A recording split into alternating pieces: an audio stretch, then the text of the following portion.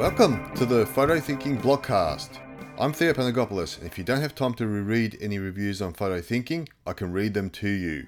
This episode is on the Rollei 35, not just small.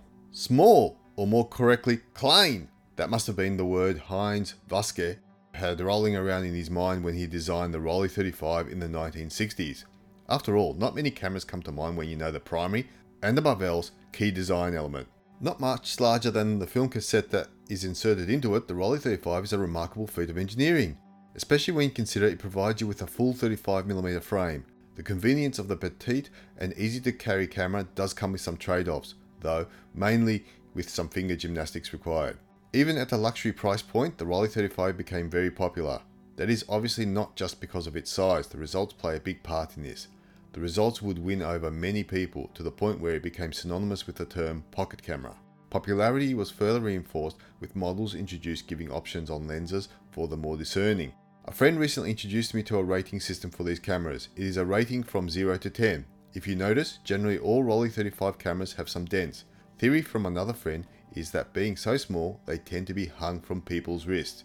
As such, they get banged around a lot and have dents. If the camera has 1 or 2 dents, it can be considered in good condition, assuming it also works. Finally, if it has many dents, it just means it has been used quite a bit and may be a great user camera. And a user camera this is. While it looks very pretty with dials at the front, both black and chrome versions, and a lens which retracts when not in use, it is crying out to be carried and used. Furthermore, by its nature of being such a unique looking camera, it has its own cult following. Unfortunately, that has led to prices being driven upwards to the point where many potential buyers must really be sure they want one. In fact, the Rollei 35 has been so popular, a modern company called Mint Camera is currently in the process of bringing a camera to market which looks like to be based on the Rollei 35. They have previously made an Instax version of a Rolleiflex, so this looks like a very promising endeavour. This is a camera I have used now for over a year. During that time, I have taken it on a few trips as well as used it around Sydney. I have also had a couple of things go wrong, mainly user error. With all of that, a bit more about the camera, and we can then see how I got on with it.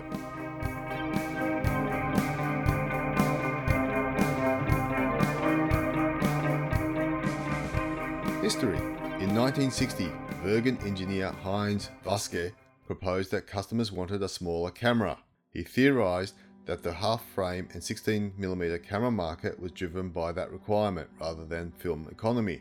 His premise was that if it was possible to get a full 35mm frame from an equally small camera, it would excite customers and sell very well. A couple of years later, in 1962, Waske had completed the technical designs in his spare time at home. He then had some prototypes made at Bergen. Once the prototypes were ready, he took them to Heinrich Bergen, who promptly scolded him for using his prototype facilities for a personal project. Bergen then announced that the company was exiting camera production. Waske did take his camera to Kodak and Leitz in the following couple of years, but did not have any success with either of them. Eventually, in 1965, he was hired by Rollei and the camera was put to the side. By chance, the managing director at Rollei, Heinrich Pessel, noticed the little camera one day by accident. He decided that Rollei should produce it. As the prototype was made by the Bergen workshop, the camera had to be redesigned using parts from Rollei's supply chain partners. In 1966, the Rollei 35 was presented in Photokina and with a redesign incorporating a Zeiss Tessa 40mm f3.5 lens, a Compu shutter, and a Gossen CDS exposure meter. The exposure meter did mean it needed a battery, so a spot was incorporated within the film changer for the PX13 or PX625 Mercury battery. Production was ramped up that year in Germany until 1971 when it was then transferred over to Singapore. This continued until 1981 when the plant was shut down and production of the Rollei 35 models were discontinued. With the production in Singapore, this enabled alternative components like a copper leaf shutter and a Nisei exposure meter. The original Rollei 35 was produced in Germany and Singapore, with the one in this article being the latter. It is also referred to as the standard model. Several variants were also produced from the basic model, the B and C 35, through to models with Sona lenses. Apart from Zeiss, lenses were also provided by Schneider. During its time, the Rollei 35 was considered the smallest full-frame 35mm camera ever until the Minox 35 was introduced.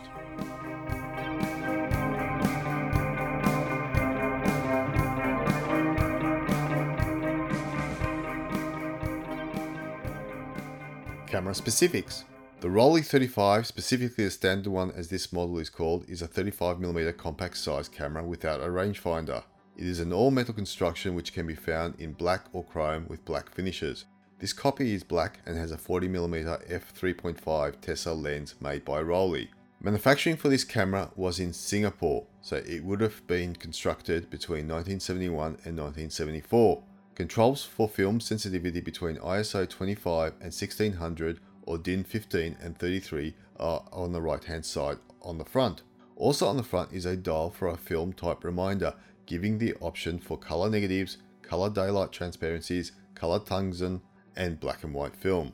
The same dials also control the aperture and shutter speed. They have labeling on the top edge of the dials so that you can look down on them. The aperture also has a lock at the bottom to avoid accidental movement. Focusing is by estimation or using an external rangefinder. The distance is marked on the end of the lens barrel. On top of this one it is in imperial, but it has the equivalent markings in metric on the bottom. That is great for those of us that think that feet are something on the end of our legs.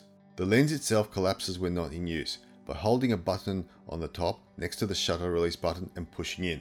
The camera will not fire if the lens is collapsed. It does make it very pocketable. One reason it will not fire when collapsed is that the shutter is designed and built in two parts to fit into the diminutive body. When extended, the two parts come together to allow the shutter to function. The shutter release is on the top right, which incorporates a traditional screw thread for a remote cable. To accommodate the small size, the film advance lever is on the left hand side of the camera and the film travels from right to left. A matched needle window is also on the camera top plate. The reading is taken by the meter cell located at the front of the camera on the right hand side. Adjust the aperture and shutter speed until the needle aligns with the circle and you are good to go. The meter never turns off, but if kept in a dark bag or case, it should last for a few years, or at least the old Mercury batteries did. Don't leave batteries in a camera that long though, if not being used, to avoid leakage. The viewfinder itself is a plain affair with the frame lines and markings for parallax correction. No shooting information is displayed. Behind the camera is a lever to release the film wind for rewinding the film, next to the viewfinder. A small circular disc is also there, but not referenced to in the manual. From some expert input I found out that this is a holding screw to keep the top plate on. Underneath the camera there is a plethora of items: the rewind crank, the accessory flash shoe, and tripod socket. Embedded next to the tripod socket is the exposure counter. Finally, there is a release to allow the back to come off to load the camera with film and a battery if required. Loading the camera is done by inserting the film from the right side and threading through to the take-up spool. The pressure plate must be lowered and the film must go between it and the lens back element. If you need to insert new PX13 or PX625 equivalent battery or adapter, it is at the top section of the film cartridge area. Using a coin, remove the cover and insert the battery. Keep in mind you cannot do this mid-roll. If the battery is expired before you have finished your roll, you will need to use Sunny 16 or an external meter to finish it off. It is probably the most complained about design feature of this camera. The Rollei 35 is usually held onto through a wrist strap attached to the side of the camera. This design was on purpose to allow easy access to it and convenience.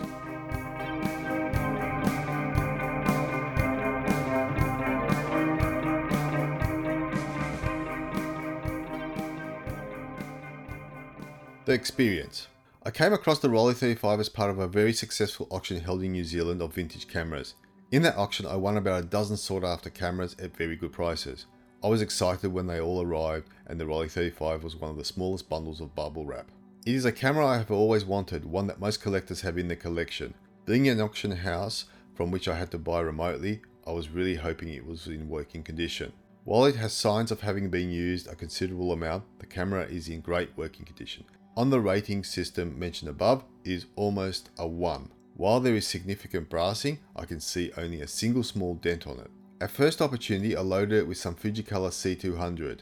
This was for a trip up the central coast of New South Wales, about an hour north of Sydney. I found that it is quite a fiddly camera to load, mainly due to the battery being in such a strange spot. I got a 5-cent coin and undid the cover and put one in. It just felt like my fingers would end up in something they should not touch, with the back off and everything exposed. Secondly, I dropped the film a couple of times, but that is probably a combination of the camera design and my clumsiness that day. When you insert the film cartridge, there is nothing holding it in until you put the back on, so you must hold it while you thread the film. Having loaded it, I started to appreciate the camera in use. The viewfinder is nice, big and clear. Metering is quite easy to read on top. Being able to see the aperture and speed settings when looking down helps simplify it too. Focusing is easy. I just wish I had noticed the metric distances underneath the lens earlier than I did. My brain just does not work in feet and inches. One minor gripe, and to be honest not a major issue, is the position of the meter cell on the front. It has caused me some confusion. I keep covering it with my finger due to the way I hold the camera, so I get some weird readings. Luckily I recognized it when it happens and move my finger. The reason it's such a small gripe is because they had to put it somewhere. On a camera that small, it will always get covered by someone with the way they hold the camera.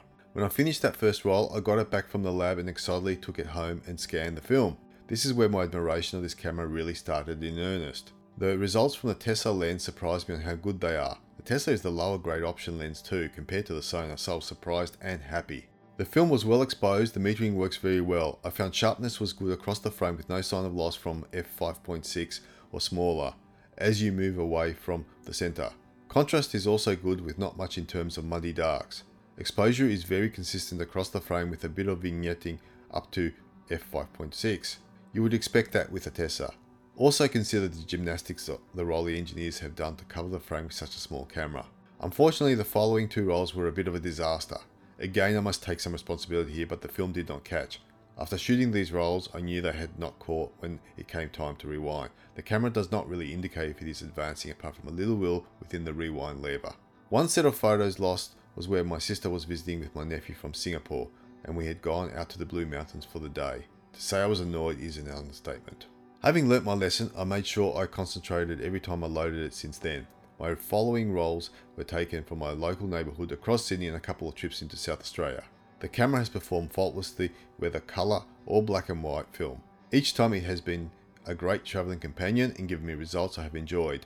The proof is in the fact that I've used this camera consistently for many months and will still pick it up and use it. Every time I have, the results have been good. It has shown me that my concerns that Rollei had skimped on quality for size are unfounded. Roughly the same time I started using the Rollei 35, I had started working with a local university. Loading it up with HP5 Plus, I enjoyed having it in my bag when I knew the sunlight would come through all the interesting architecture. That is when I also realised it was not just for when I wanted to shoot or travel, it is the perfect carry everywhere camera. At work, walking the dog, or even when heading out to the shops.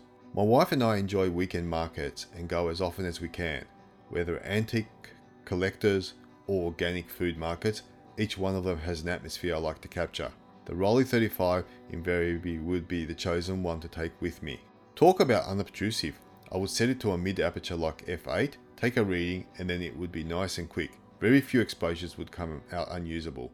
The Rollei 35 and I had a bit of a rough start. Between fiddly loading, blank rolls, and covering the meter constantly, it would have been a short-lived relationship.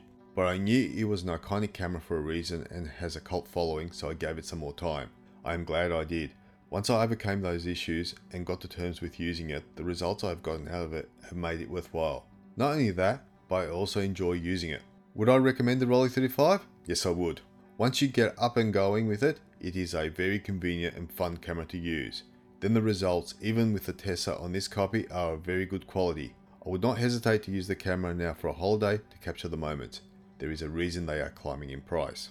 I hope you've enjoyed this blogcast from Photo Thinking. Please visit photothinking.com and have a look at the Rollei article to see their photos within this article.